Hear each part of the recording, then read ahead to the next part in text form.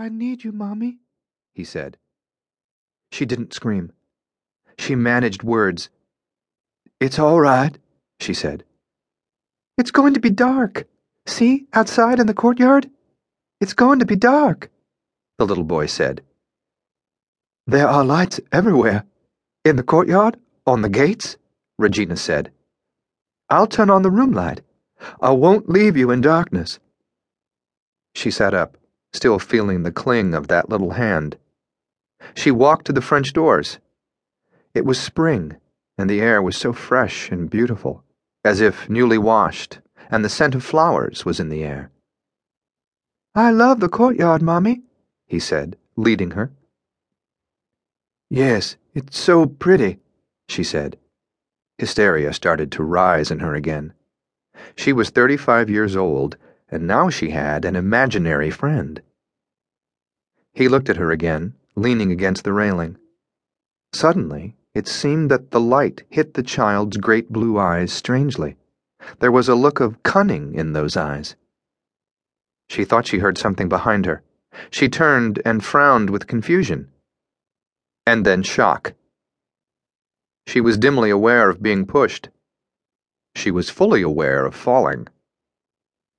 Her scream tore from her lips at last until it was cut off abruptly. Skull shattered, neck broken. Regina lay dead with her eyes wide open.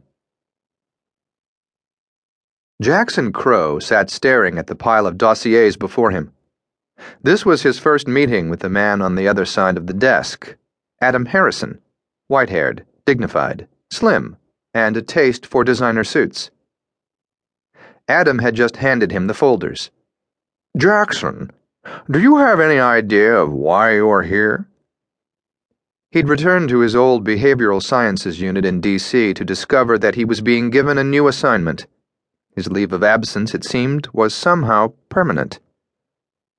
His last assignment, despite the excellent work done by him and his colleagues, had ended with 3 of them being dead. Yet if it hadn't been for his intuition, 2 other fellow agents might have died as well. Local police had not responded to the call sent out, and there was no way to blame himself.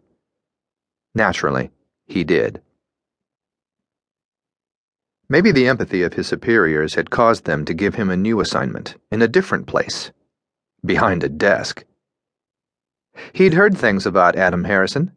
He'd worked solo over the years, and for the government where the government could not act officially. Adam went in where others did not. It wasn't because of extreme danger. Rather, it might be considered that he went in because of extreme weirdness. "No," he said simply. "First, let me assure you, you are not being let go. You will still be working for Uncle Sam," Adam told him. "The assignments will come from me, but you'll be heading up the team. Our new team. Take a look at this." He hadn't had a chance to look at the files yet, but Adam now handed him a month-old New Orleans newspaper bearing the headline, "Wife of Senator David Holloway dies from fall into courtyard." He looked up at Adam. "Read the full article," Adam suggested. He read silently. Regina Holloway, the wife of beloved State Senator David Holloway, died yesterday in a fall from a balcony at their recently purchased French Quarter mansion on Dauphine Street. 6 months ago, the Holloways lost their only son, Jacob, in an accident on I-10. While there is speculation that Regina cast herself over the balcony, David Holloway has strenuously denied such a possibility. His wife was doing well and coming to terms with their loss. They were planning on building a family again. The police and coroner's office have yet to issue an official cause of death. The house, one of the grand old Spanish homes in the quarter, was once the killing ground of the infamous Madden C. Newton, the carpetbagger responsible for the torture slayings of at least 20 people. An uneasy feeling swept over Jackson, but he calmly set the newspaper back on the desk and looked at Adam Harrison. "That's a tragic story," he said. "It sounds likely that the poor woman did commit suicide and the senator is in denial. I'm afraid I've seen other instances in which a woman could not accept the loss of her child. Many people are insistent that